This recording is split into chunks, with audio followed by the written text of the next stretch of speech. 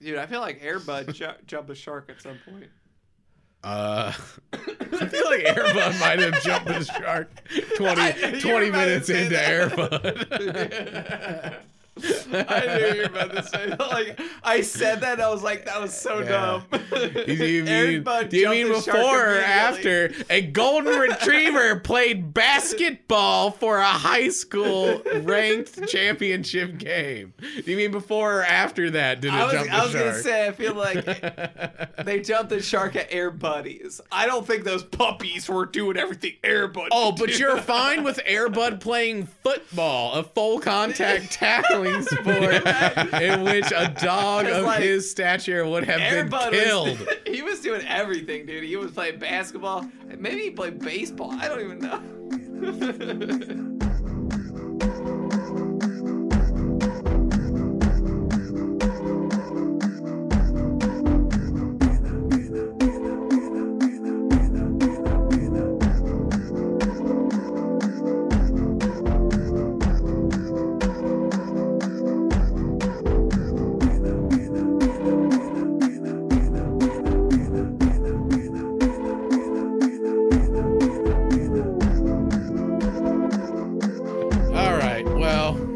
If we're just testing out random jokes at this point, that can only mean one thing, and that is, of course, you made it. So pull up a chair.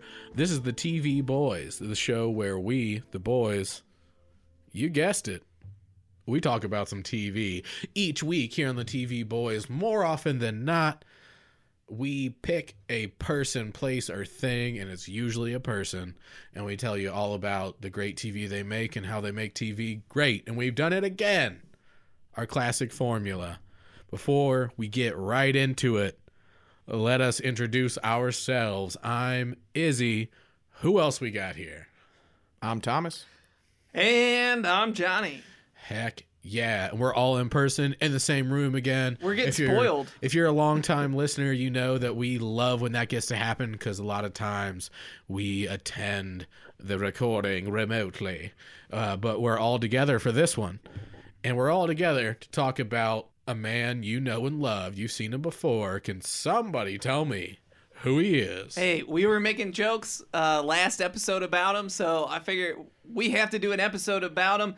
We're talking about the one and only Michael J. Fox. Also known as Michael A. Fox. A. Fox. Your joke Foxy, specifically Mike was, himself. Michael, I don't give a Fox. Oh, yeah. I think that's what I know Michael that was doesn't- your joke. I just re-listened to the episode recently because practice makes perfect. So, could anyone tell me what, according to IMDb, is just the top 4 productions Michael J. Fox has been in? Michael J. Fox, if you are unaware, I don't know how you are, but he's known for Back to the Future. And the subsequent Back to the Future Part 2. Oh, now I know what you're talking about. That's heavy, Doc. And then 2 things I am unfamiliar with, Spin City and The Frighteners. And like the only thing I can assume Spin City is like a spoof of Sin City. Oh. Wrong. Sorry. Well, you'll be edumacated here in a bit. I kind of think it's funny, that, yeah, we focus on TV here, but we gotta, we're gonna mention Back to the Future as well. Like, kind of a slight to 3 that his IMDb top 4 is 1 and 2, but not 3. But, hey, whatever. It was the least acclaimed, Dude, for sure. You know my most viewed movie personally is The Princess Bride. Like, I've seen that probably over 100 times. My second most viewed movie is Back to the Future. Yeah. Like, I had a portable DVD just like player. the first one? Yeah, well, here's the deal. I had a portable DVD player that my parents didn't know I had. I hid it under my pillow.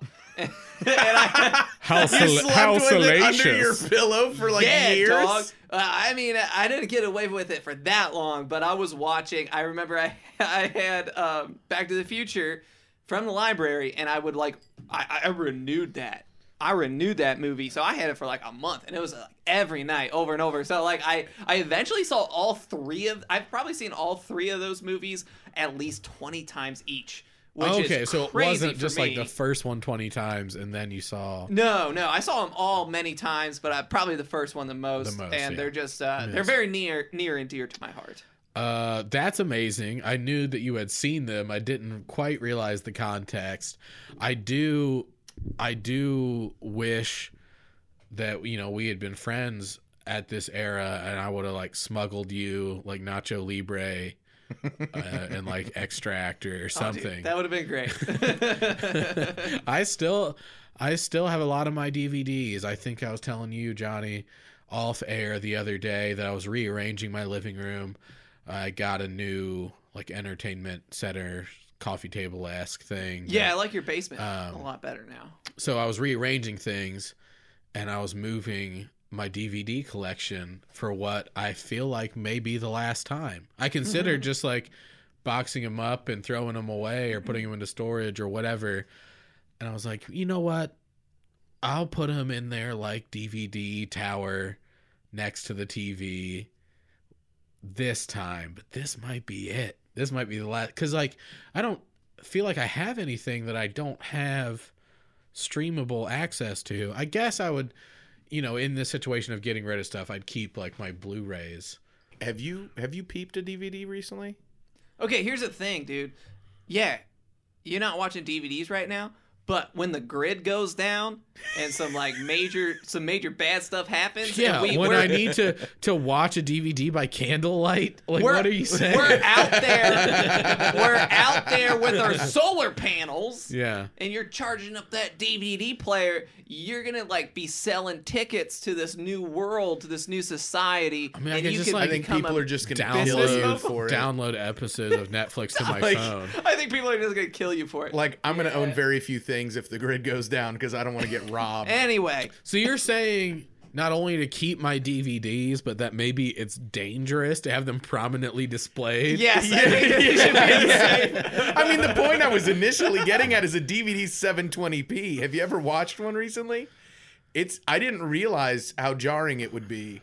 Well, yeah. I bet it's like switching from like a CD or Bluetooth connection just to like actual airwave radio. And it's like, why is there all this static in this song? I think Thomas is too spoiled. I've seen some stuff in 720p. Well, No, it's fine. I stream stuff in 720p. I definitely hear like, what you're saying, but Yeah. we've talked about it before. Yeah. That kind of stuff is like way, way less of an issue for us. I think just like having bad eyes. Like I didn't get glasses till I was 18.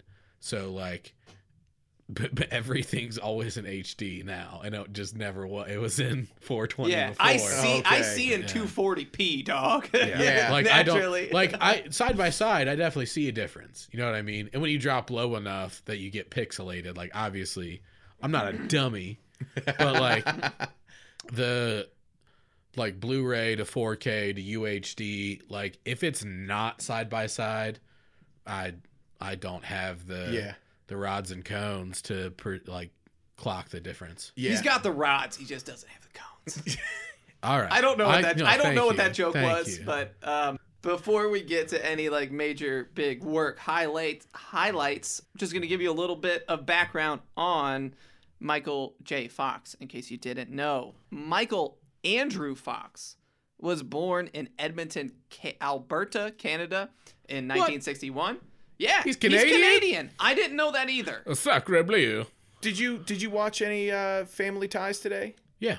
Okay. All right, we'll get there. We'll get there. Well, you notice it when he says sorry. Oh, okay. He outs himself with the story. He was born in 1961. His family lived in various cities and towns across Canada because his father's career as a police officer and a service member. Fox attended Burnaby Central Secondary School and now has a theater named after him at Burnaby South Secondary School. South Secondary. South Secondary.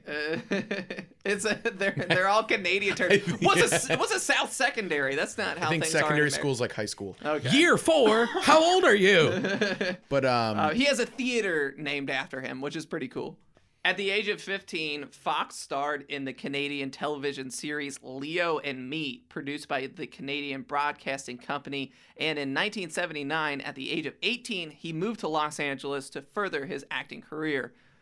Fox was discovered by producer Ronald Shedlow and made his American television debut in the television film Letters to Frank, credited under the name Michael Fox. He intended to continue the use of this name, but when he registered with the Screen Actors Guild, which requires unique registration names to avoid credit ambiguities and the possibility of royalty checks being sent out to the wrong actors, he discovered that Michael Fox, a veteran character actor, was already registered under that name. All right, so There's another Michael Fox. I'll accept that, like, they all need unique registrations, but this parenthetical about accidentally sending the wrong royalty check, that had to come from somewhere, right? Disrespectful. Like, you should know to whom you're paying a royalty to in that situation. Like, come on, you can check the address, like Michael Jordan and Michael B. Jordan, like you can,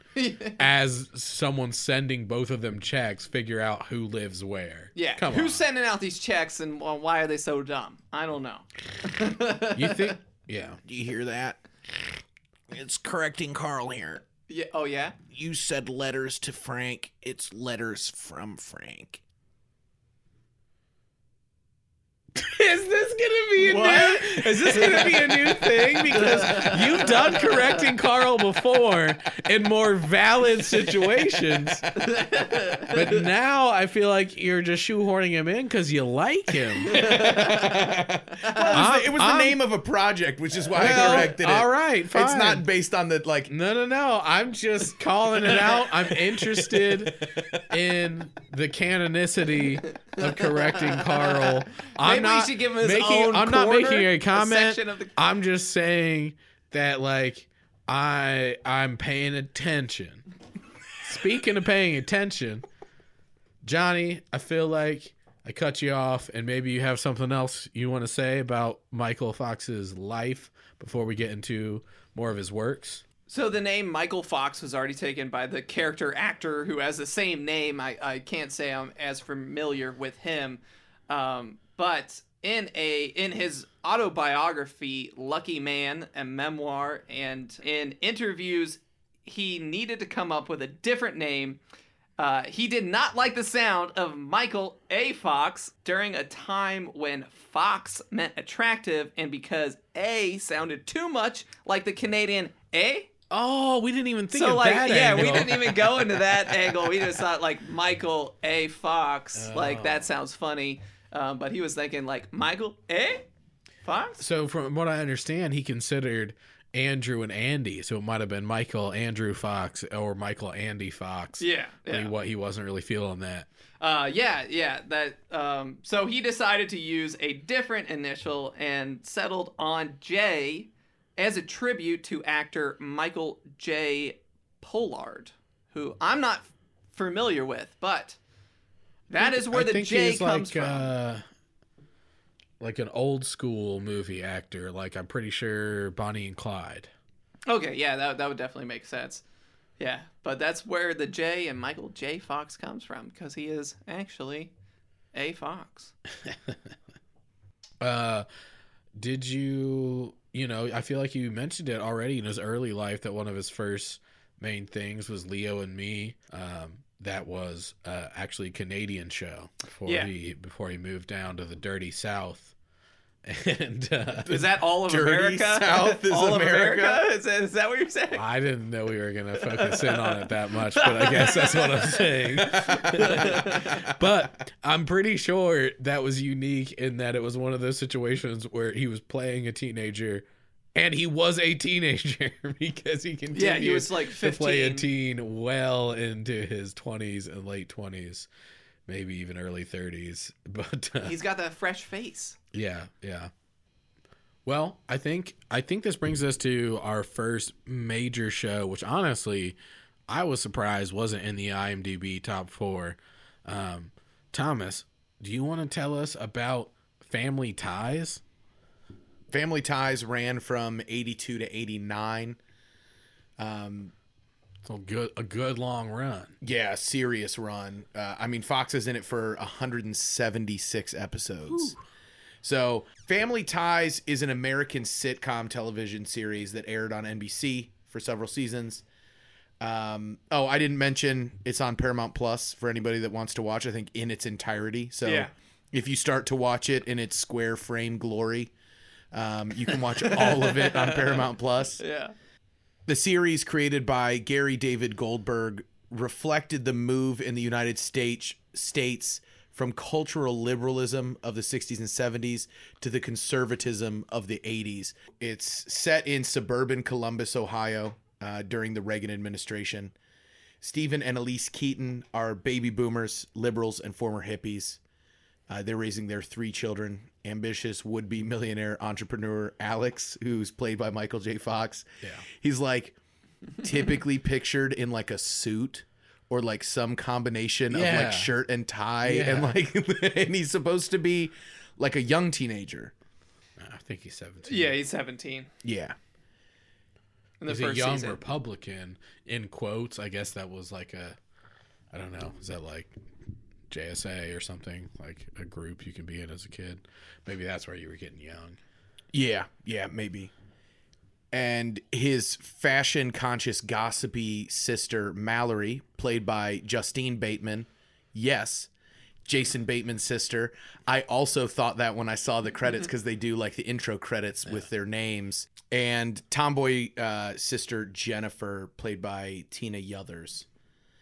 I will say that the chemistry between those 3 kids, I know sometimes the chemistry doesn't come across in situations like that. It's pretty good. Well, I mean, I feel like, you know, we're all caught up on the description here, but what I kind of want to get into is we all watched some of this. We all watched some of this 80s show. What were you feeling from it? I feel like you said something in our group message about like, hey, this is holding up better than I thought. Like, what were you thinking? Yeah, I feel like with older stuff, I didn't know like the premise. I didn't read the wiki premise before I watched it. Typically, a lot of stuff falls flat just simply because the comedy of the time didn't follow through to current culture. And some of it is a little more like dicey and on the edge of stuff that people don't make jokes about now. That's not the case here. Most of the comedy is just surrounding like everyday family life. Yeah. And like obviously the parents are very liberal, so a lot of like the comedy coming from them is much more permissible for like current comedy, I guess is what I'm trying to say. Like I loved it. I'm not trying, it makes it sound like I'm trying to pin it against like liberals and conservatives, and like that's not it. And like they do make it a prominent point that their parents were hippies in the 60s, but like the comedy holds up, I think, because it's just family based. It's not current culture based. I don't know if you already said this, but I feel like a big part of this is we both, I know me and you, have not watched this show until this week. Yeah. I have never seen this show. And like, I know it's like a big show in pop culture. Yeah. Most people have heard of it or seen it. Of course I've heard of it, but I've never just like went out of my way to watch this show. And I found it very charming. Yeah. Like I thought it was really funny that like Michael J. Fox, Alex B. Keaton is like a Republican, and he's going against, like, he's part of like the counterculture to his liberal hippie parents. And I mean, I have to think that that's just like a turning of the wheel of time that like I feel like this show is almost like coming more into not into vogue, but like it's more relevant now than it has been for the last 10 years, because I feel like this show is kind of representative of like what our generation will be like when they have kids, because like your kids are all children rebel against their parents and want to go against what their parents stand for in some way. There has to be some kind of tension and rebellion for the most part. I thought that aspect was really cool and kind of interesting to see. But specifically for me, what made this show really good was Michael J. Fox. Michael J. Fox is uniquely funny genuinely funny. I think he's uniquely funny,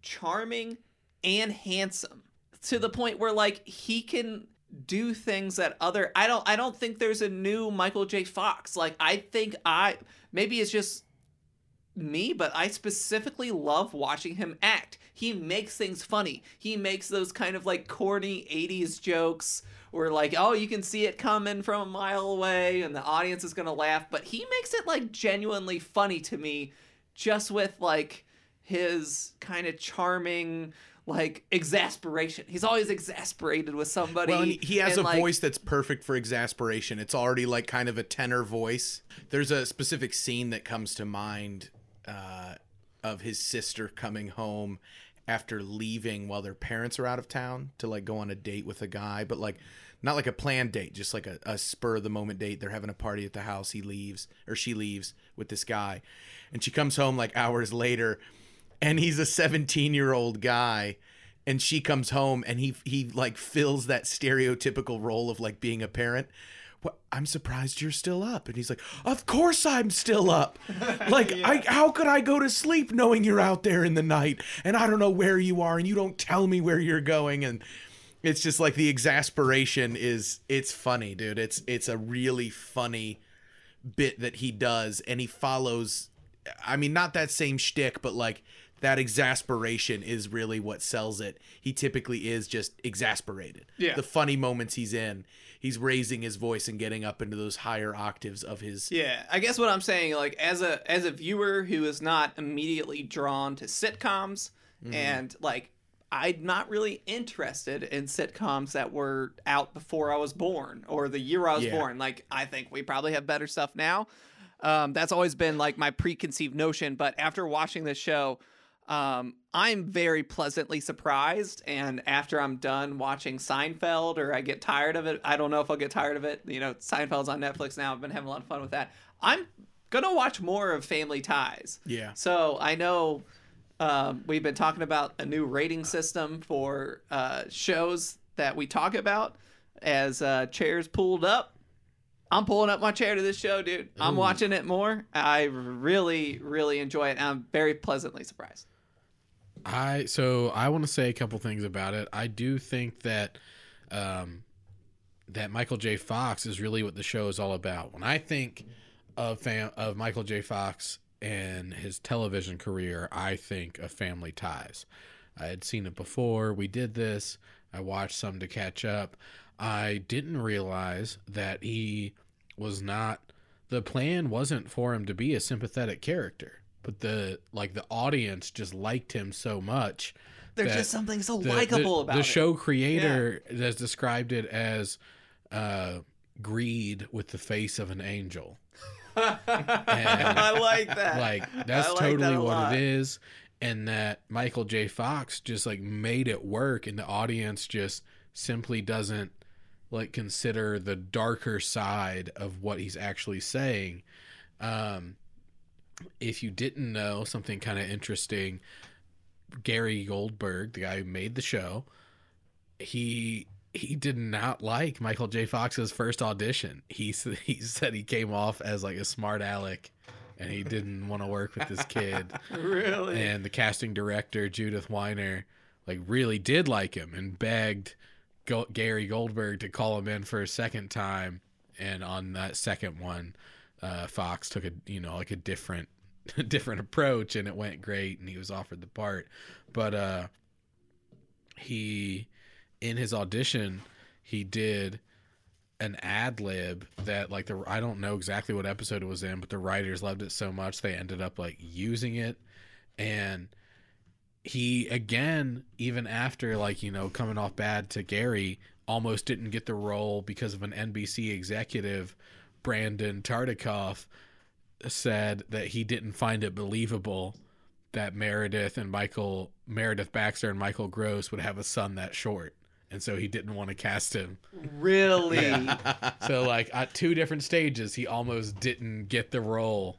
And it's like he made the show. So I do want to give a shout out to something we've talked about before.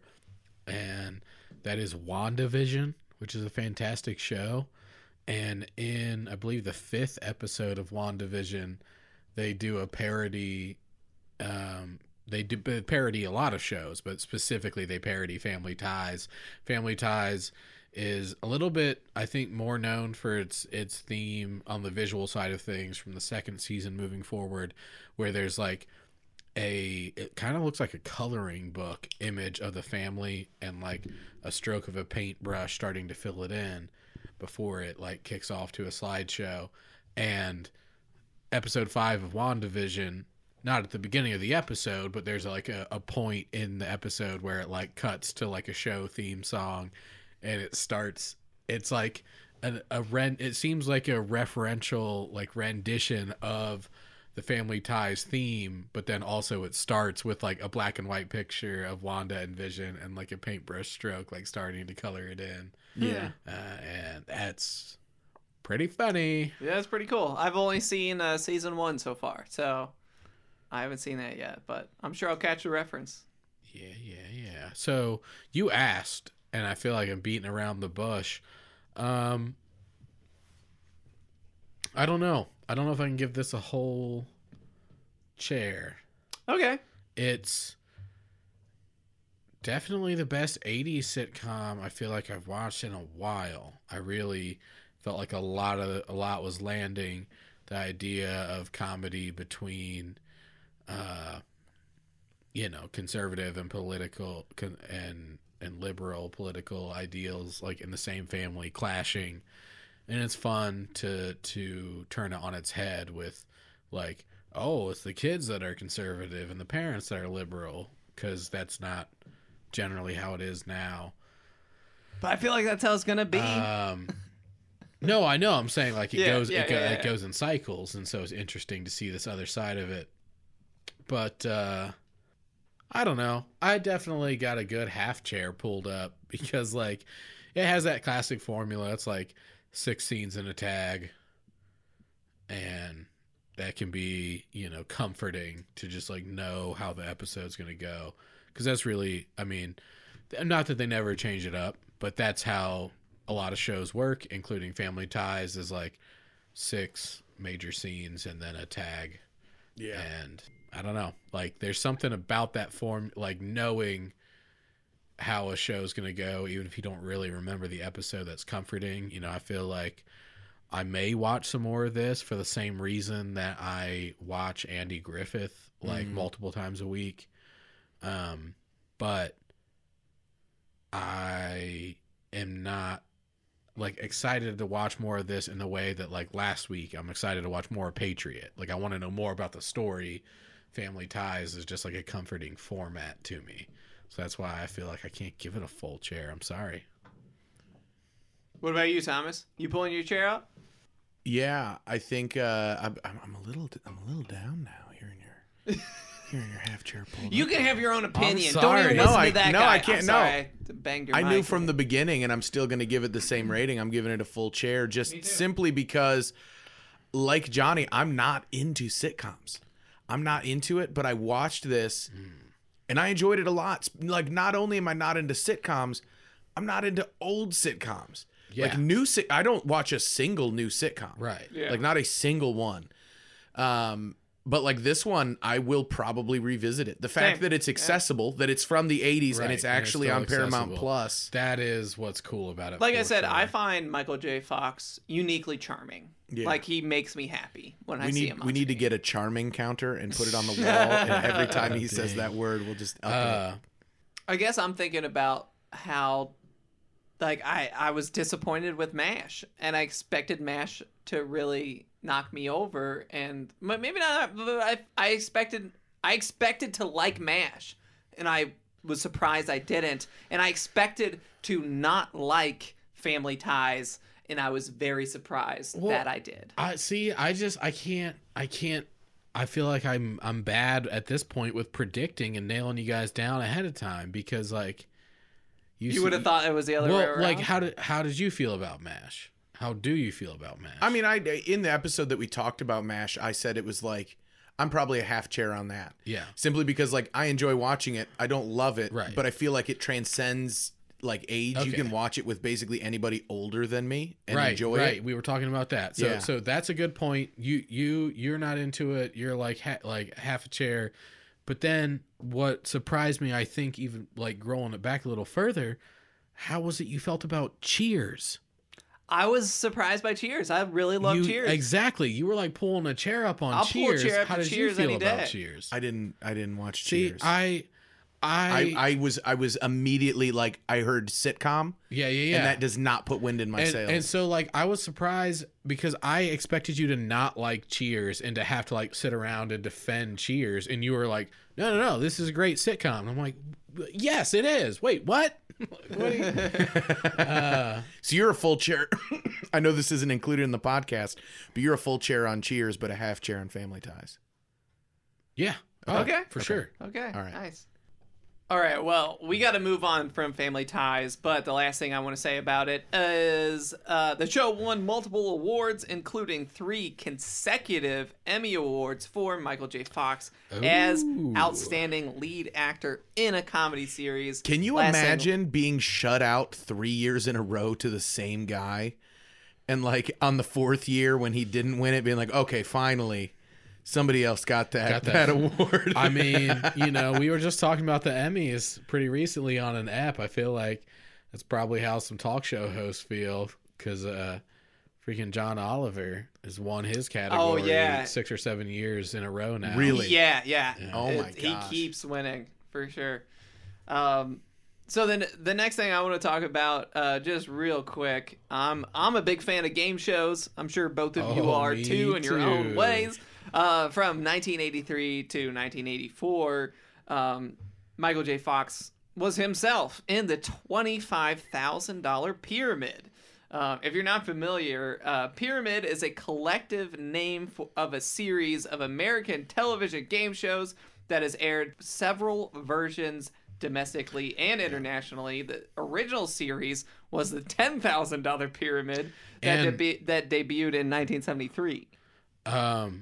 Because there's been so many versions, Michael J. Fox was in like 20 some episodes of the $10,000 Pyramid. Oh, was he? But then he's also in the $25,000 Pyramid. It's sort of just like affectionately referred to as just Pyramid because the amount has changed. Well, there's been like 7 subsequent shows with the same format, increasing the prize. It's still going right now in this Right. year, 2021. I think it's $100,000 Pyramid. Yeah, if not more. I think it's 100,000 though. I believe last time I watched it, it was 100K.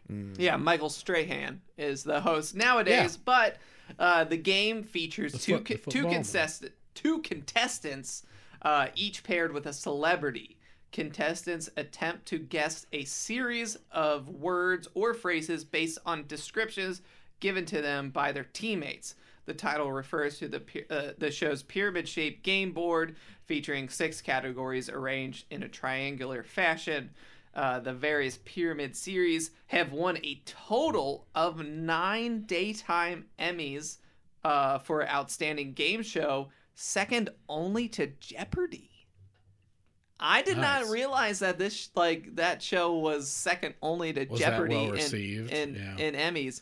But I mean, considering I've never heard of it, What? I'm really surprised. None of the pyramids. You don't man? watch I've never- freaking game shows? No, I I don't love like game shows. There's There's a Wii game.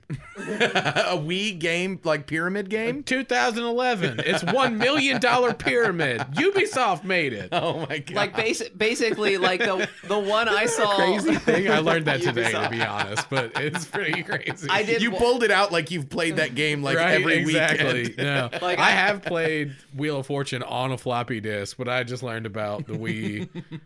100 Like million. I watched an episode with Michael J. Fox, and he was giving that. So basically, he goes like, deer, elk, bear, and the other person who's not a celebrity goes, things you hunt. Ding ding ding. That's the right answer. And there's a time limit, and you're like trying to do a certain amount of things in the time limit. It's really fun, and I don't know. I guess it's fun to see a big celebrity interact that personally with just like a normal Right. person like yourself. It's a word association game where a contestant is paired with a celebrity. The two contestants are competing. The celebrity, and there's two different celebrities. Like that's definitely pretty fun. And I know now, knowing you've not seen it, you're wondering why. Like, where's Pyramid coming from? And it's literally just because the categories, the questions, are not arranged in a grid format, but like just they are rather, like a Jeopardy. Right. Imagine if they took the Jeopardy categories It made a and pyramid made out a of pyramid out of those boxes. Like it cut like that's such a wild like the fact that it like I've watched so much of this show and sometimes I think of like what they could have just called it like categories, words. Like it didn't. Yeah. I mean, maybe I'm wrong. Do the celebrities compete for charity money and the normies compete for regular money? I think Is that it how might it works? depend on the current show. I think a lot of it is just the celebrities aren't competing for any amount of money at all. Like they're getting a flat rate for being on the episode. Yeah, they're there to and they're as a just draw. like, right. And then the contestant is either like winning X amount of money or they're not. That makes sense for sure. A lot of pretty much any long running game show like that has definitely had a charity series or a charity angle. So I definitely wouldn't be surprised if that's how it has worked in some iterations. Yeah. But as I know it, it's mostly that they're just like, they're happy to be there because they're trying to have fun. It's self-promotion. They're trying to just help the person they're paired with potentially win as much money as possible. I mean, could you imagine getting paid for just literally playing a game? Yeah. I think Like that sounds. I think about it all the time. That sounds great. What do you mean, can I imagine? I think about it every day. Like, if we could play word association games with each other, you get paid like $30,000 a week. If I could sign up to be a professional Wordscapes player, I'd be mixing and matching words all day long. Just real quick, Michael J. Fox was the voice of Chance in Homeward Bound, The Incredible Journey in 1993. That's a movie that I specifically loved. So I definitely love Homeward Bound. Yeah. When's the last time you rewatched it? I was probably 7. Yeah. Is it rough? The problem is we are very used to an era of CGI in which Homeward Bound is a movie I loved, watched over and over as a kid. Going back to it now as an adult, it is jarring that the animals who are the main characters and are talking the whole time, like it's just voiceover with footage of animals. That's better to me. There's no mouth movement. That's so much better for me. I know though. what you're talking about. I don't want to see I've the seen bad Cats and Dogs. CGI. Exactly. It was bad for a while, but then it got better. But this was 93. I saw but saw the Scooby Doo movie, but like, I know dude. what you're talking about. But we are on the other side of it. But animals' I'm saying mouths this don't is move better. like that in real life. No, This is better they than don't. animals' mouths moving. It's not. It's better. It is better than it was right after that. It is better when they first tried that. It's better than all of 2000's animal mouths moving. All of it. Yeah. It's not better than 2021 animals talking. It's better because not. it's got Michael J. Fox. I'm telling take. you to Hot rewatch take. it, and you'll be like, "Well, this kind of feels like I'm watching like, I don't know, Little House on the Prairie," and there's just like a voiceover because I had to ADR it because it was windy that day. Like it's Dude, not. I tried it to- doesn't feel right. The audio's not right. I tried to rewatch at least a clip, and the only thing, like, there's not even clips on YouTube. It's just like the trailer, and well, I it's too wanted upsetting. They need you to see the whole thing all at So, once to make wait. sure that they're okay and that Just- they make it to their family. just so I could place this in my brain. Does one of the dogs get like spiked up by a porcupine? Oh yeah. Okay, Yeah, then I'm thinking of the that's right Michael thing. J. Chance Fox's does. character. I thought so. Yeah. Oh, I thought so. Yeah. All right, well, you were gonna say something. Hot And take. one of the dogs is a cat. Well, yeah, It's, I know. It's only it's two dogs. Sassy. Sassy. Yes, let's talk about the characters. What are you gonna say? Hot take. Yeah. Brand new CGI Lion King sucks visually. I haven't seen it. Hate it. That's not Hate it. That's not what I'm talking about either. It's But that supposed is to be- it's that is supposed to be- extremely valid. It was supposed to be groundbreaking. I'd rather watch the cartoon. My ground wasn't even cracked. I will tell you my favorite live action animal Disney show or movie. If you say Milo and Otis, I'm gonna slap you. No, in the face. get out of my face. No, that one's horrific. It's Jungle Book though. No, Charlie the Lonesome Cougar, dude.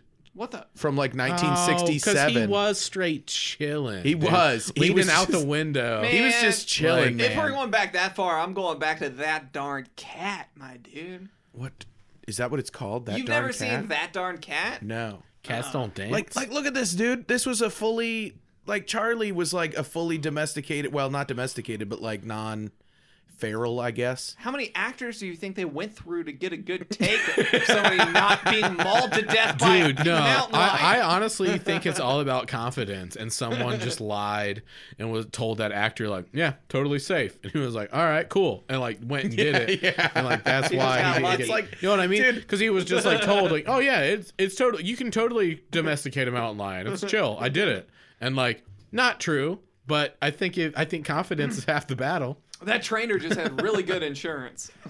No, I'm saying this was before one needed insurance. That's old. I mean, come on, man. That's old, right? I think next, coming up now, we're going to talk about one of Michael J. Fox's IMDb top fours, which is to say the TV show in his top four, and that is Spin City. Now, for some reason, to me, I feel like he's better known for Family Ties, but Yeah, I IMDb would've said felt the same like thing. he's better known for Spin City, which, you know, hey, I can understand it. It is an American sitcom series that was also made by Gary Goldberg, who made Family Ties, Yep. along with Bill Lawrence. It's set in a New York City's mayor's office, and Michael J. Fox is like the deputy mayor. So he initially didn't like Michael J. Fox. He must have really liked him after Family Ties and Yeah, wanted to work with him For again. sure. Absolutely. It's sort of an interesting show. It's definitely not similar to Mr. Mayor, but it did give me, like, it did make me think fondly of Mr. Mayor with Ted Yeah. Danson, just as far as like a hustling, bustling office of a mayor. And definitely a lot of cool people in it. They, in the first episode, seem to be like adding someone to the mayor's office who I happen to know from The Good Wife. But I don't know. It's a fun time. I feel like it's definitely different from Family Ties. It's not like family related. It's more, in a way, it's more overtly political in that it's about a mayor and it's like political issues there. But I feel like Family Ties is a little more like there's people on both sides, and Spin City is like, you know, the mayor's office is all working for the mayor's team, you know. But Fox left the show, which in 2000, Spin City went on to 2001 after season 4, because that's when, you know, if you didn't know, Michael J. Fox has Parkinson's disease. And I believe that's when some symptoms were getting a little bit more extreme at the time. And for that final season, Charlie Sheen became the new lead as Charlie Crawford in the show. Well, not for the final 2 seasons, actually, because it ended in it was canceled in early 2002. But that, I think, kind of brings us to, you know, I feel like we should talk a little bit about Parkinson's disease and how it affected his career. Before we jump straight into that, I feel like there's a dairy-related note from somebody here that they just had to get off their chest about Spin City. I just wrote this down because I watched the first 2 episodes of Spin City, and if you want to watch it, it is on Pluto, which is like a weird streaming service. Oh my goodness. We've talked about it before. No search function on the Xbox, and I looked into it more. It's on purpose. It's trying to replicate old school live TV feel. It's wild. I noticed that. Yeah. I found it. It is viable? I scrolled around on Xbox on Pluto until I found and watched Spin City. It was not easy. Yeah, so like I really liked, or I was pleasantly surprised with how well Spin City went for me. But one thing that specifically stuck out to me is that Michael J. Fox as like the deputy mayor of like New York City, like is it New York City in New York? I don't know. I feel like it's something like that. But this dude gets a carton of milk out of a milk vending machine on screen, and the vending machine shows like cartons of milk, like skim milk, 1%, 2%. There's a milk vending machine in this show. I didn't know that was a thing. I mean, I wish, like, I'm a milk drinker. I would drink. I love how passionate you are about this. Yeah. I love that you wrote it in here. I love knowing that you enjoy milk, maybe many more factors than Thomas and I combined. Yeah. A milk vending machine. I got my answer locked in already. On a scale of 1 to 10, 1 being as normal as a Coke vending machine, 10 being crazy outlandish. I've got to tell friends about this. Where's a milk vending machine hitting you, Thomas? I've only seen one once, and it wasn't just a milk vending machine. So like if we're talking about like real life experience, it's pretty outlandish. Like I saw it and I was like, that's really weird. I've never seen one. I'm saying 7 or 8. No, I'm saying that sound. I was putting you at a theoretical 10. Okay. For like putting this in here and the way you've talked about it. Because for me, I'm like at like a 1, dude. I guess I'm just You've seen milk vending machines? I'm pretty sure at the building I went to kindergarten in, it was like the cartons and like. So in 1996? Yeah, 1996, maybe. Not now. In kindergarten in 1996. 96, 97, somewhere around there. Quick maths. Yeah, no, that's what I'm saying. If you're talking about regular day-to-day life, I actually just saw one like 3 or 4 months ago in an extended stay hotel. So they didn't have a store. They had a vending machine. And there was like a whole column of milk, but it was different. You like swipe your card, type in a button, and a door opens, and you get to grab whatever's inside. But like, I expected to have the Coca-Cola cold.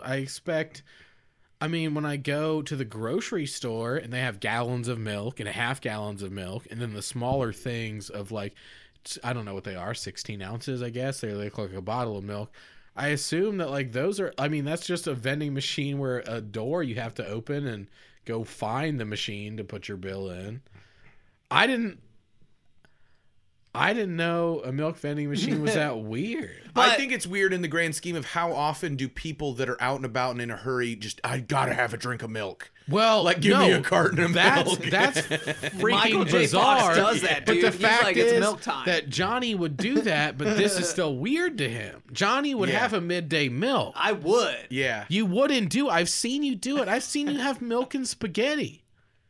I've seen you have milk and spaghetti with Diet Coke in the house. It sounds I'm like not gonna drink Diet Coke over milk. So it sounds to me that you're saying milk in spaghetti. You mean milk and spaghetti, right? Like drinking it's all going to the same place.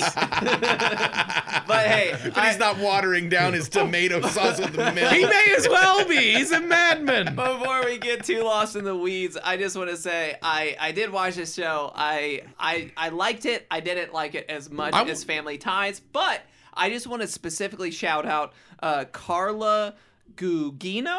I'm not sure if I'm saying that right, but this woman plays Michael J. Fox's love interest / like longtime girlfriend on this show. And I think she's amazing. I've seen her in so many other things, and I think we should probably do an episode about her sometime in the near future. But she's been in everything from all the She's Spy the mom Kids. From Spy Kids. She's the Spy Kids mom. She's Ingrid Cortez. Yeah, so she's like been in everything from Spy Kids to Sin City to The Watchmen with movies and with TV shows. She's been in. She was in the Haunting of Hill House. Haunting of Hill House. Justified, Californication, and New Girl, like Robot Chicken. Yeah. She's like ubiquitous with television almost, and I've seen her in so many other things, and I think she's really great. And I thought it was really cool to see her like in a repeated role, maybe because we'll talk usually more it's just about like her. Like, yeah, it's usually just one episode. But yeah, I would love to do an episode about her. But I specifically, I really liked her chemistry with Michael J. Fox. I thought they were a really good match. But so I just have to say, if please take 5 seconds out of your day, reach out to us on Instagram or Twitter at The TV Boys Pod on Instagram and The TV Boys on Twitter, and just tell me on a scale of 1 to 10 how weird is a vending machine that offers milk. Yeah. Because am I old and crusty, or have I just seen more of the world than these two? I don't know. I mean, what Let's if you're figure it Canadian? out. So what if you order a milk and it comes out? In a bag? We've already had. We also- don't need to bag. rehash it. There's We're also- letting well, them hash it out. There's also like another factor there. If it's solely milk, that's weird to me. If milk is included, that's not as weird to me. I've seen that way more often, specifically chocolate. All right. It's a vending machine, Include Thomas. It's within your specifically milk. tweet or Instagram DM the Thomas caveat of does it offer also a cola and some sort of high C knockoff. But let's It has to be a Let's knockoff. move on. I mean, they're not gonna a name brand high C. Get out of here. That's like gold. Not gonna put that in a public vending machine. Need security. So next, I think what we're gonna do is talk about something that Michael J. Fox has. He's been kind of like a figurehead. Isn't the right word? I don't know how to. Like a spokesman for the awareness of Parkinson's. Yeah. He started displaying symptoms of early onset Parkinson's disease in 1991 while shooting the movie Doc Hollywood. And he was diagnosed shortly after that. Though the initial symptoms were initially like a twitching finger and a sore shoulder, he was told he would not be able to work within a few years. Within a few years of 1991. Yeah. So he definitely went way beyond that. Yeah, he went way beyond that. I mean, and he still makes public appearances to this day, but you can definitely tell. I did recently research this. He just recently announced his retirement in 2020. Really? Which we're going to talk about this later, but this is his re-retirement because he initially said he was retiring in the early 2000s. When like his symptoms got more exaggerated, and he came back and gave the people what they wanted. I will also say I did see more quotes work. from him that said like, for now, maybe things will change for me in the future, so we might see more of him. But he has entered another retirement phase, which I feel like he's totally, Yeah, I mean, he's at least, this is, I think, the most interesting thing to me is that he's one of at least 4 cast members of Leo and Me who developed early onset Parkinson's. It's weird. This next sentence, this was on a episode of the Howard Stern radio show. Well, the fact that 4 is not enough to be defined as a cluster, so they didn't research it. Yeah, but like that's Howard Stern enough asked to him make you about it. think like It's enough to make you think. Statistically, where did they all go together that they were like statistically influenced by that's some kind of like radiation or some pollution or something that may have done this? Like that to me sounds statistically significant. Well, but I guess I it's believe not. I believe the stats on Parkinson's are higher than I realized. I believe it's like 1 in 300 people. Really? I know it does run in my family. My grandfather had it. I believe that 125 people worked on Leo and Me. So that's obviously, 4 out of 125 is more than 1 out of 300. But when we're talking about, a global and or national population, I can see how that wasn't like looked into, but it's still like weird. I do think though that one of you put a quote in here. I'd love for you to take the reins, but I do think it's interesting that, for Michael J. Fox, it's not, I know we're talking about like, the potential causes, but it's not about that. It's about recognizing where you're at in life currently and moving forward with what you have, what you got, and what you are. And he's done that to great effect. But he said something interesting that one of you put here about like trying like thoughts on a potential cause. Yeah, he said to Hadley Freeman of The Guardian in late 2020, so pretty recently, he said, quote, "I can think of 1,000 possible scenarios. I used to go fishing in a river near paper mills and eat the salmon I caught. I've been to a lot of farms. I smoked a lot of pot in high school when the government was poisoning crops. But you can drive yourself crazy trying to figure it out." Totally like statistically provable, by the way, like government poisoning some crops, also like rivers with fish people were eating being poisoned by factories before there's regulations on it. So like, you know, I watch a lot of documentaries. I've seen a lot of documentaries about just like absurd poisoning of water, like that happens in towns. And you know, like addressing that is very important, but I do think it's important to take note of Michael J. Fox's point here, in my opinion at least, and that is that trying to figure this out is you know, it can drive yourself crazy, and what you've got to do is live your life moving forward rather than, you know, being consumed by the past, because that's not like, even if he knew for sure this was caused by the salmon, like, it doesn't change his current situation. Yeah. He's still got to move forward. He's still got to live his life.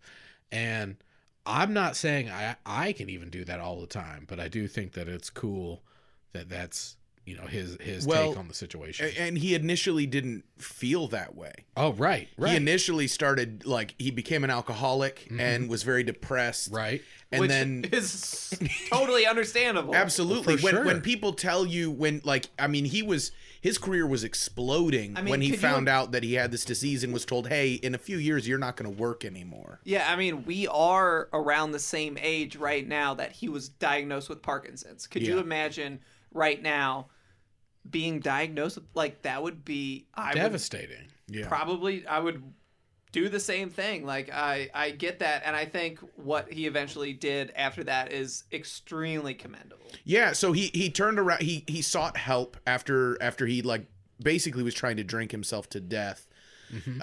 He realized that he came to the conclusion of what we ultimately just talked about, that you're only given the circumstances you're given. Right. You can either wallow in it or you can try and make the best of it, and that's what he did. He turned around, he founded a fund or foundation.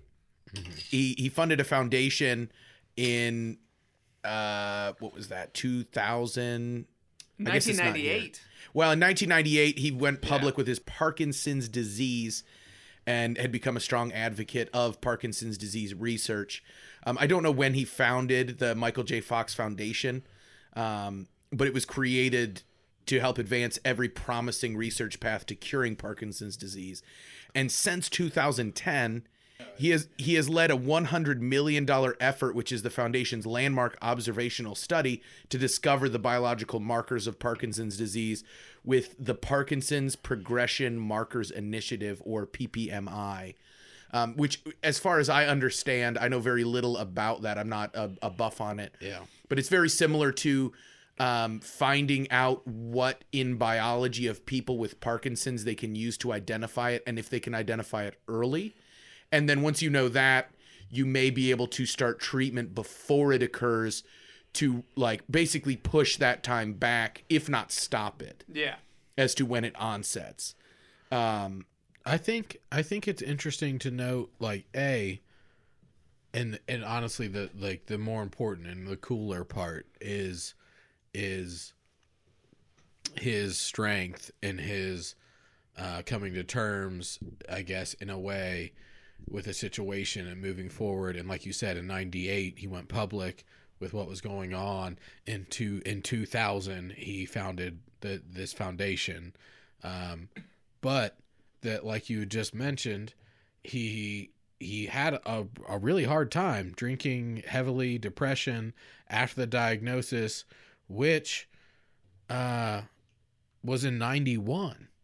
So I think the important thing and the cool thing is to acknowledge the place of strength and support he got to, but I also think it's worth noting that, like, it took some time. Like, he was in a bad place and sad for a while, and still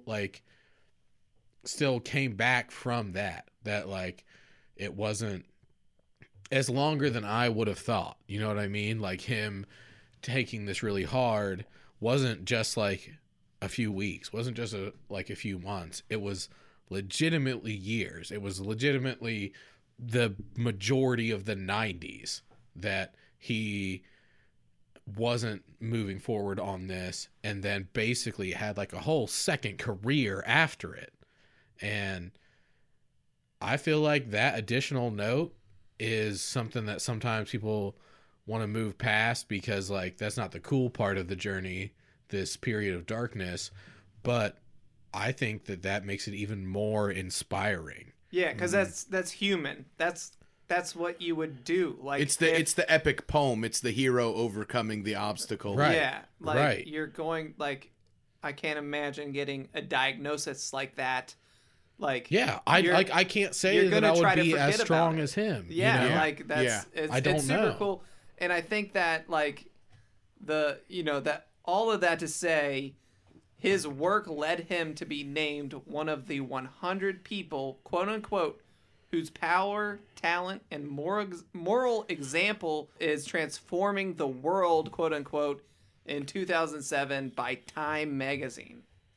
I like that. I know Time magazine makes a lot of lists, but that sounds like a pretty cool list. That's a list to be on. Yeah. And I on like March 5th, 2010, Fox received an honorary doctorate in medicine from the Karolinska Institute for his contributions to the research in Parkinson's disease. He received another honorary doctorate of laws from the University of British Columbia. And those are the only two I put in the outline. He's gotten multiple other honorary degrees Nice. because of what he's done to help other people with his condition. And I think that's... I just love it. I think that's great. Speaking of being a doctor, I know I've talked about it a lot before. There's plenty of other shows. There's plenty of shows I love, but I feel like in comparison to the average person, I'm a bit of a Scrubs head. Yeah. Do you guys ever catch his episodes of Scrubs? I've seen a lot of Scrubs. I haven't watched it like serially, like in order. So Same. I can't recall it. Fair enough. He plays a visiting. He's in 2 eps at least. He plays a visiting, like extremely like high level specialist doctor, like coming in for some like hyper particular emergency. I believe. Anyways, what is interesting about him, I believe his character's name is Casey, is that this character has like extreme, to the point of like debilitating, OCD, and has like a really heartfelt conversation with some of the other characters about that. And it plays off like one of those things, like if it's like a person, an actor who really was dealing with this and was like opening up about that, so they made this. And it was so interesting to me to know that like his major struggle, I would say, is Parkinson's disease. He's not like, but that he was not only willing but well portrayed another physiological issue. Yeah. Like in such a extremely genuine way, and like he was still dealing with his real life disease when he's in these episodes. I don't know. It was cool that he's like it would have been like also cool and made sense if he was in an episode where he was a doctor who had Parkinson's, but he's not. He's a doctor who has extreme OCD because he finds all sorts of issues important. One last thing that I found interesting was, if I'm remembering everything and relaying the information correct, is that he said in an interview, like what the roles you have seen him play, where he shows symptoms of Parkinson's disease, like after his initial like announcement and everything, like what you see as symptoms of Parkinson's disease, which is like he sways around a lot, and like he has a lot of head movement and stuff. What he said is that is not a symptom of Parkinson's disease. It is a symptom of the medication he takes, which causes that. But he said that he prefers that to the symptoms of Parkinson's disease, because he says that like it's hard to actually speak when you have Parkinson's disease. So like what you see, like that's not actually what's going on. It's a symptom, but also something that's helping him. I don't know. I thought that was interesting, because I think, you know, if you're familiar with Parkinson's disease, you think like, oh yeah, this is a symptom because I'm seeing his body movements in a strange way. I think that's extremely interesting and sort of dovetails into something I want to talk about, that like a show I've mentioned before. It's a sort of a companion show to a show I've mentioned even more, and that is The Good Wife. Oh yeah.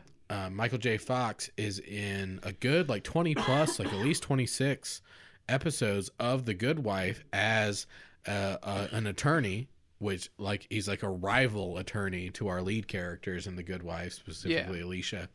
But this character has tardive dyskinesia, which is it is another movement disorder, which Parkinson's disease is, but it sort of has like the opposite symptoms of Parkinson's, but it like the symptoms that this character exhibits are these like side effects of his medication for Parkinson's, like you're talking about. Okay, yeah, I think I remember reading that. Like those things that like you think are associated with Parkinson's, but are actually like side effects of the medication, are they appear on some level as symptoms of tardive dyskinesia, and then he like plays a character with tardive dyskinesia. I don't know. I think that is like super interesting how he's worked on multiple and meta levels, like worked his life situation into his art. And we're about to talk about something that's very meta. And very reflective of his real life. All right, so the last thing I want to talk about tonight is the Michael J. Fox Show. So this was an American sitcom television series that, of course, starred Michael J. Fox, that aired on NBC from 2013 to 2014. This was Michael J. Fox's like first regular return to television since Spin City. In February 2014, NBC canceled the series due to the 2014 Olympics. A representative for NBC later stated, "It's not canceled. We're just looking for a time place to schedule it for after April 3rd. Despite this, the remaining episodes were never aired in the United States, and in May of 2014, they officially canceled the show. But I thought it was really interesting that the show's premise is, after being diagnosed with Parkinson's, Mike Henry had to give up his career as a news anchor for New York City's WNBC and focus on his family and his health. 4 years later, he decides to go back to work and struggles between his family and his career. So it sounds like it was just Michael J. Fox's like actual show. Like I feel like that's a good name for the show, the Michael J. Fox Show, because like I think it had been.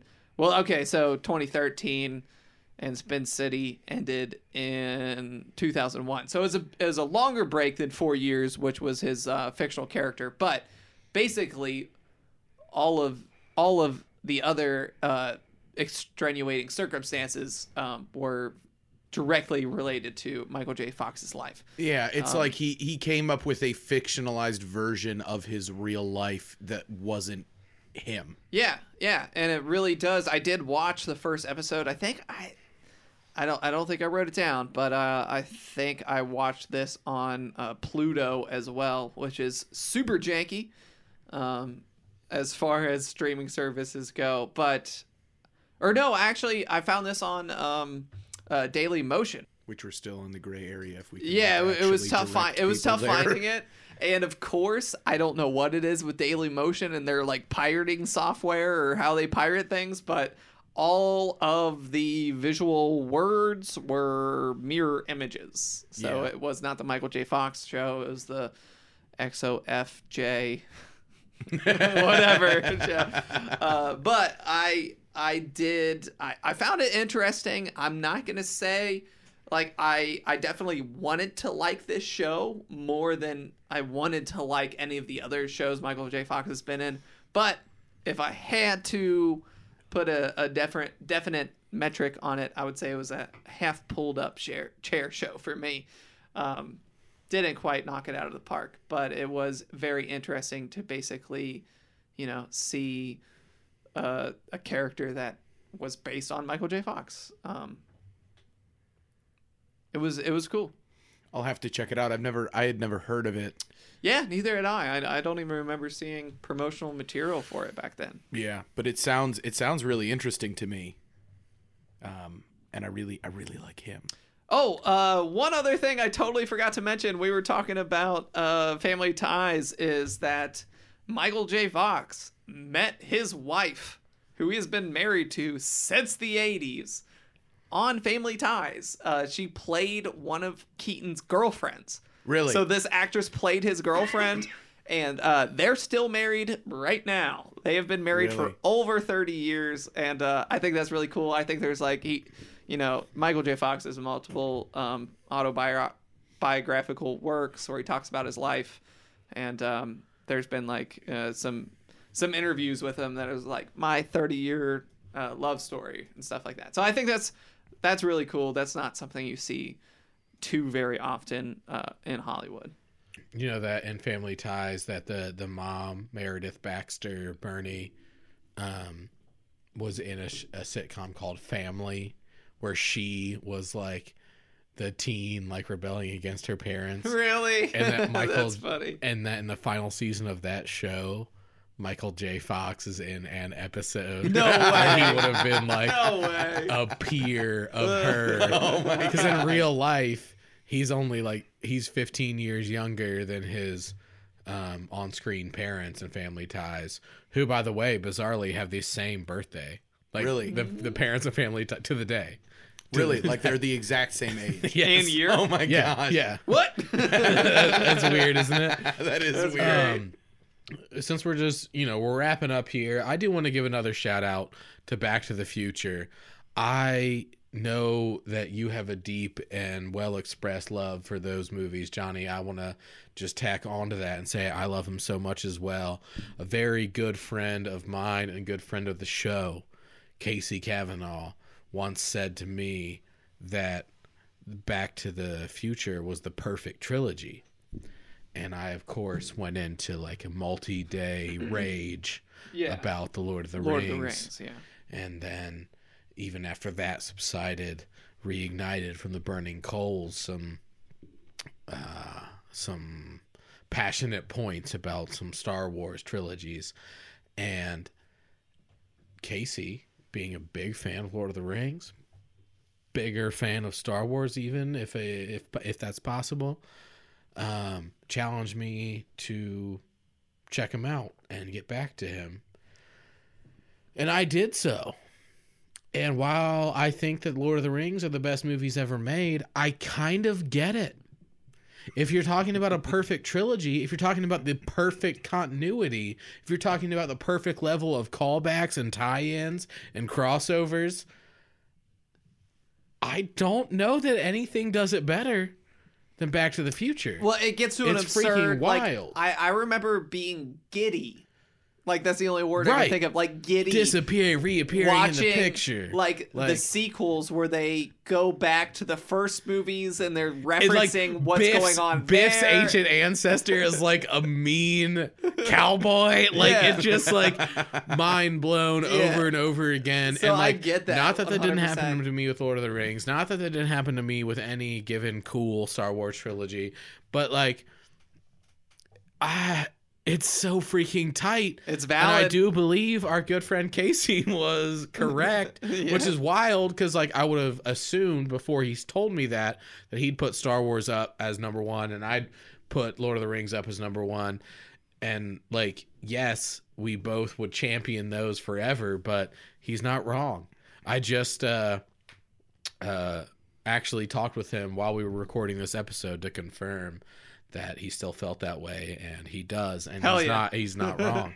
I can see how you came around to it though, because those movies, if you compare them side by side to each other, they have that TV meta and that callback meta, and TV is your favorite medium. Even though that like the Lord of the Rings trilogy is my favorite movies of all time, they are one big long story, whereas the Back to the Future trilogy, like, that's not one big long story. That's three very cool stories that tie to each other in the coolest of ways. Yeah, they really make it. And I so think you're fun. right. I haven't thought about it before, but I think it is a TV flavor. Yeah. And TV being my favorite art medium, like it resonates. Yeah. Anyways, I just, I can't let Michael J. Fox episode go by without pouring my heart out about Back to the Future trilogy. So I feel like that sort of wraps us up on Michael J. Fox. If that is the case, I'm ready to move on to some TV news. Does anyone have any sapient TV news? Maybe that's not a real word. Does anyone have any CV news they want to talk about?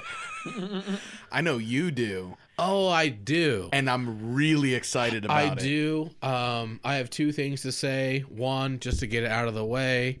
Hey, I know, Internet, you're out there. Our full review of the Squid Game will come next week.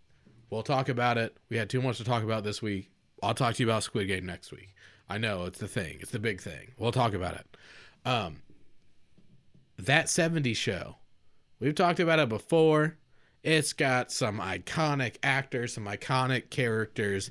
If you didn't know, they did try to make that 80s show that got canceled after one season. Yeah. The creators of that 70s show have confirmed that that 90s show is in the works. Oh, dude. Yeah. I'll tell We them 90s boys. I'll tell you right now that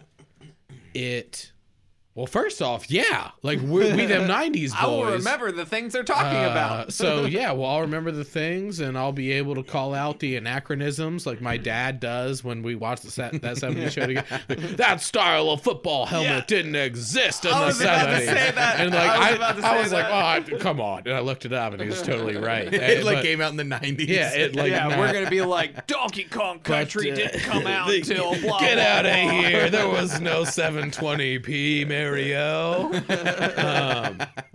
But Kurtwood Smith, who is Red Foreman, and Deborah Jo Rupp, who is Kitty, they are officially reprising their roles, and I am over the moon. There's no one freaking better. I believe what's rumored so far, the premise is that Topher Grace's character being Eric and Laura Prepon, who's of course Donna, so Eric and Donna, their like child in this future in the 90s is spending the summer, I assume summer, like between school, like back home at Point Place with Red and Kitty. Oh, So it's gonna be like a group of friends hanging out at the Foreman's, but it's just like they're the grandparents now, it's Eric and Donna's kid. You got an expected release date for when this is going to happen? Because this sounds great. So If they have that much information, they have to at least have like a year. I'm pretty sure I mean, it's late 2021 at this point. From what I understand, we are looking at sometime in 2022. That's what I've heard. Okay. Nice. But I'd be, I want it as soon as possible. But if it's late, I understand. But I just heard today. There's, I really didn't care that much for that 80s show, but the idea of that 90s show returning to form and having Red and Kitty, be head of household, and there's just like a new batch of kids, I'm here for it. Heck yeah. I want them to just like ream 90s kid culture. I want to be lambasted and land blasted and whatever those words are. Like, I want them to go hard on 90s kids and not in like the cutesy way YouTube remembers the 90s. I think that brings us to what have you been watching? I think it's He's time giving us a sound for what have you been watching this week? So much better than I did. I said it like a question. All right. Hey, Johnny, what have you been watching this week? This week I've been watching something that is on Netflix. It is an anthology show that is made by Neil Blomkamp. If I'm remembering that name correctly, this is the guy who brought you District 9, the Alien movie. He was also supposed to direct the Halo movie that, of course, eventually never happened because of all of the crazy behind the scenes stuff at Microsoft. Hope. They're in talks again, but it's a complete rework. Yeah, it's a different thing. But I think he did Elysium, and he did he's a big sci-fi guy, but he made his own studio called Oats Studios. So Oats Studios is an anthology series, very, very, very sci-fi. I think a lot of it is there's some just amazing episodes. If you want to compare it to anything, it feels like another season of Love, Death, and Robots. But I think the best episodes of Oats Studios are better than the best episodes of Love, Death, and Robots. I think the worst episodes of Oats Studios are way worse than the worst episodes. So it has of Love, Death, higher and peaks and valleys. Yes, but interesting. It feels like the same thing. There's some really cool stuff in there. Sigourney Weaver is an actress in the first episode, and it feels like a movie that you just get plopped into, and then it ends super quick, and that's all you get, man. You're not going to see anything else. And there's a bunch of questions with all of them. But I thought it was super, super interesting. I ended up watching all of it in one night. So and where'd you say you're watching it? It's on Netflix. There's a Netflix original. I think maybe these were released on YouTube years ago, so you might have seen them, but it's a collection now on Netflix. And there's not a single episode that's over 20 minutes. So of course it's one of those shows where if you see a bad episode, it's going to be over before the time you watch a YouTube video. So your attention span is that long, and you're going to see something that you like later on. One of the episodes has Dakota Fanning, who I hadn't seen since she was a child actress. Yeah, and a 6-year-old. Yeah, so I'm pretty sure she's around our age. She's in her 20s, and she's in an episode that I found particularly terrifying. But I had a lot of weird dreams after watching all this in one night. I thought it was super cool. I love it's just sci-fi. Just I was trying to think of a right word, but it's just random sci-fi stuff that's really, really, really fun, and I can't recommend it enough. I know I'm gonna make you watch an episode with me within the next week. So I will. Oats Studios. I will definitely be checking that out on Netflix because I had seen Raqqa, which is that's the first episode of Oats Studios. Is it really? Because it's been on YouTube for 4 years. Okay, yeah. And I watched it 4 years, it came out, and I watched it. And I was like, I need more of this story. You're not going to see more of that. I know I'm not, but I want to see more from those guys. So Raqqa is the first episode of that, and it's all the same studio, and all of it is either written or directed by Neil Blomkamp, who is the District 9 guy. So that's it. I think it's super cool. Thomas, what have you been watching this week? So this week I watched Heartland. Don't know if you guys have heard of it. I've heard of that. What is that? It ran for a really long time. It's a basically like a show about like families that own ranches in, I think, Alberta. It's in Canada. Okay. It started in 2007 and I believe it's still running. So 224 episodes. 2007 to present. Yeah, I think it's still going. It's pretty soap opera-y. My wife is really into it. Like, she came down to Atlanta with me for a business meeting, and like, not to go to the meeting, but like, she came down with me so we could go and see the city and whatnot.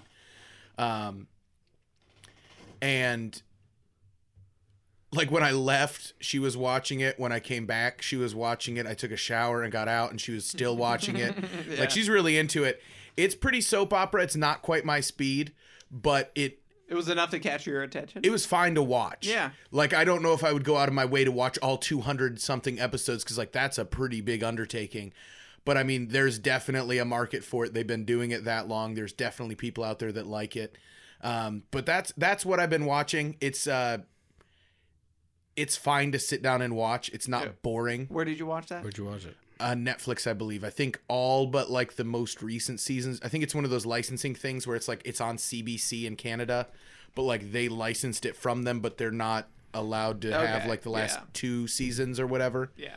But there's 13 or 14 seasons on Netflix. So Nice. if you wanted to start watching it, Yeah. you could watch it for like You the got next a lot. month if you were like really diehard trying, or like the next couple years Nice. if you're a like a dabbler in TV.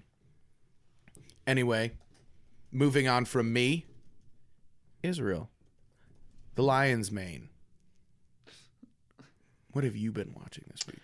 So I will tell you exactly what I've been watching this week, and that is Stargirl.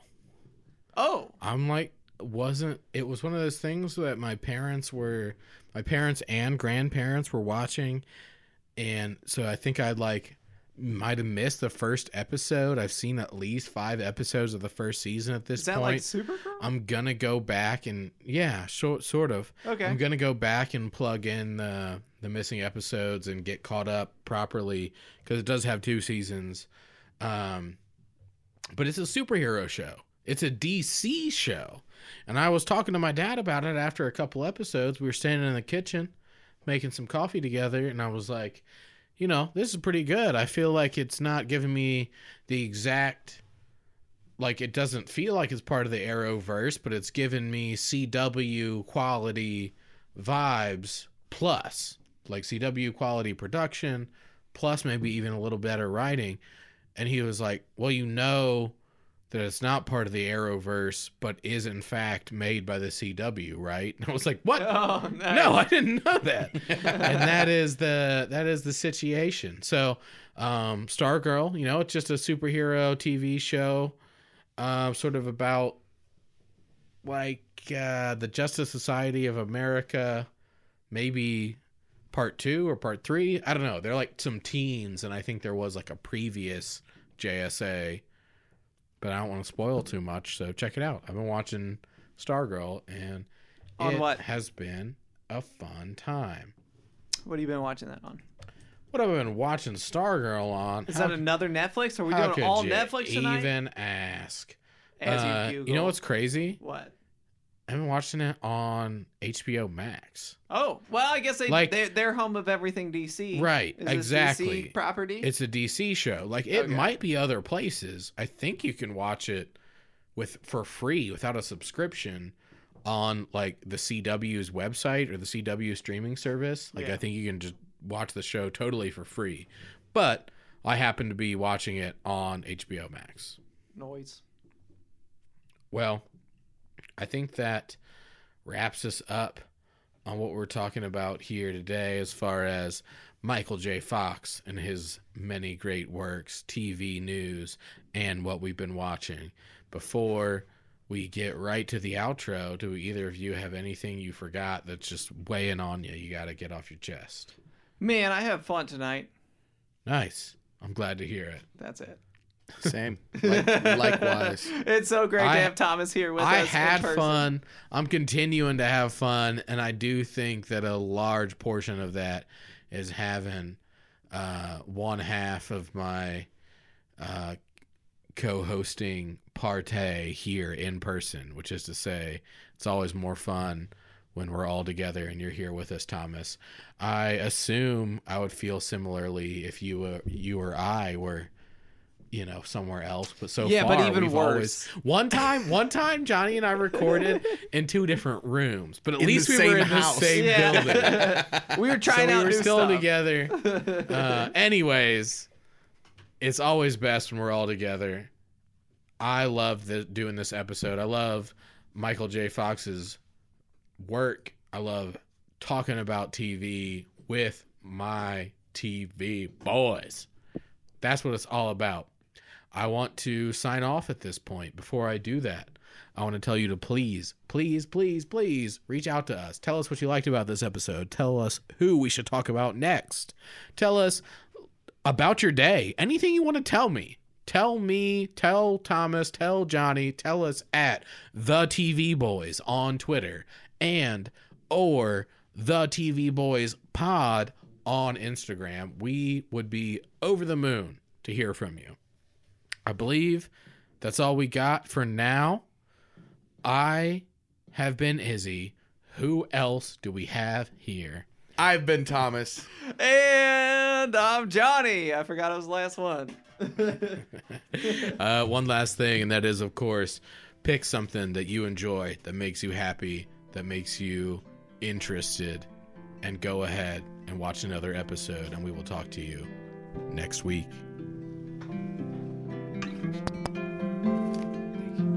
Do you keep that in on every episode? Every single one. You yes. do? Because Yes. I don't hear it all the time. Maybe it's just... Well, I guess you don't listen. No, he's saying that, like...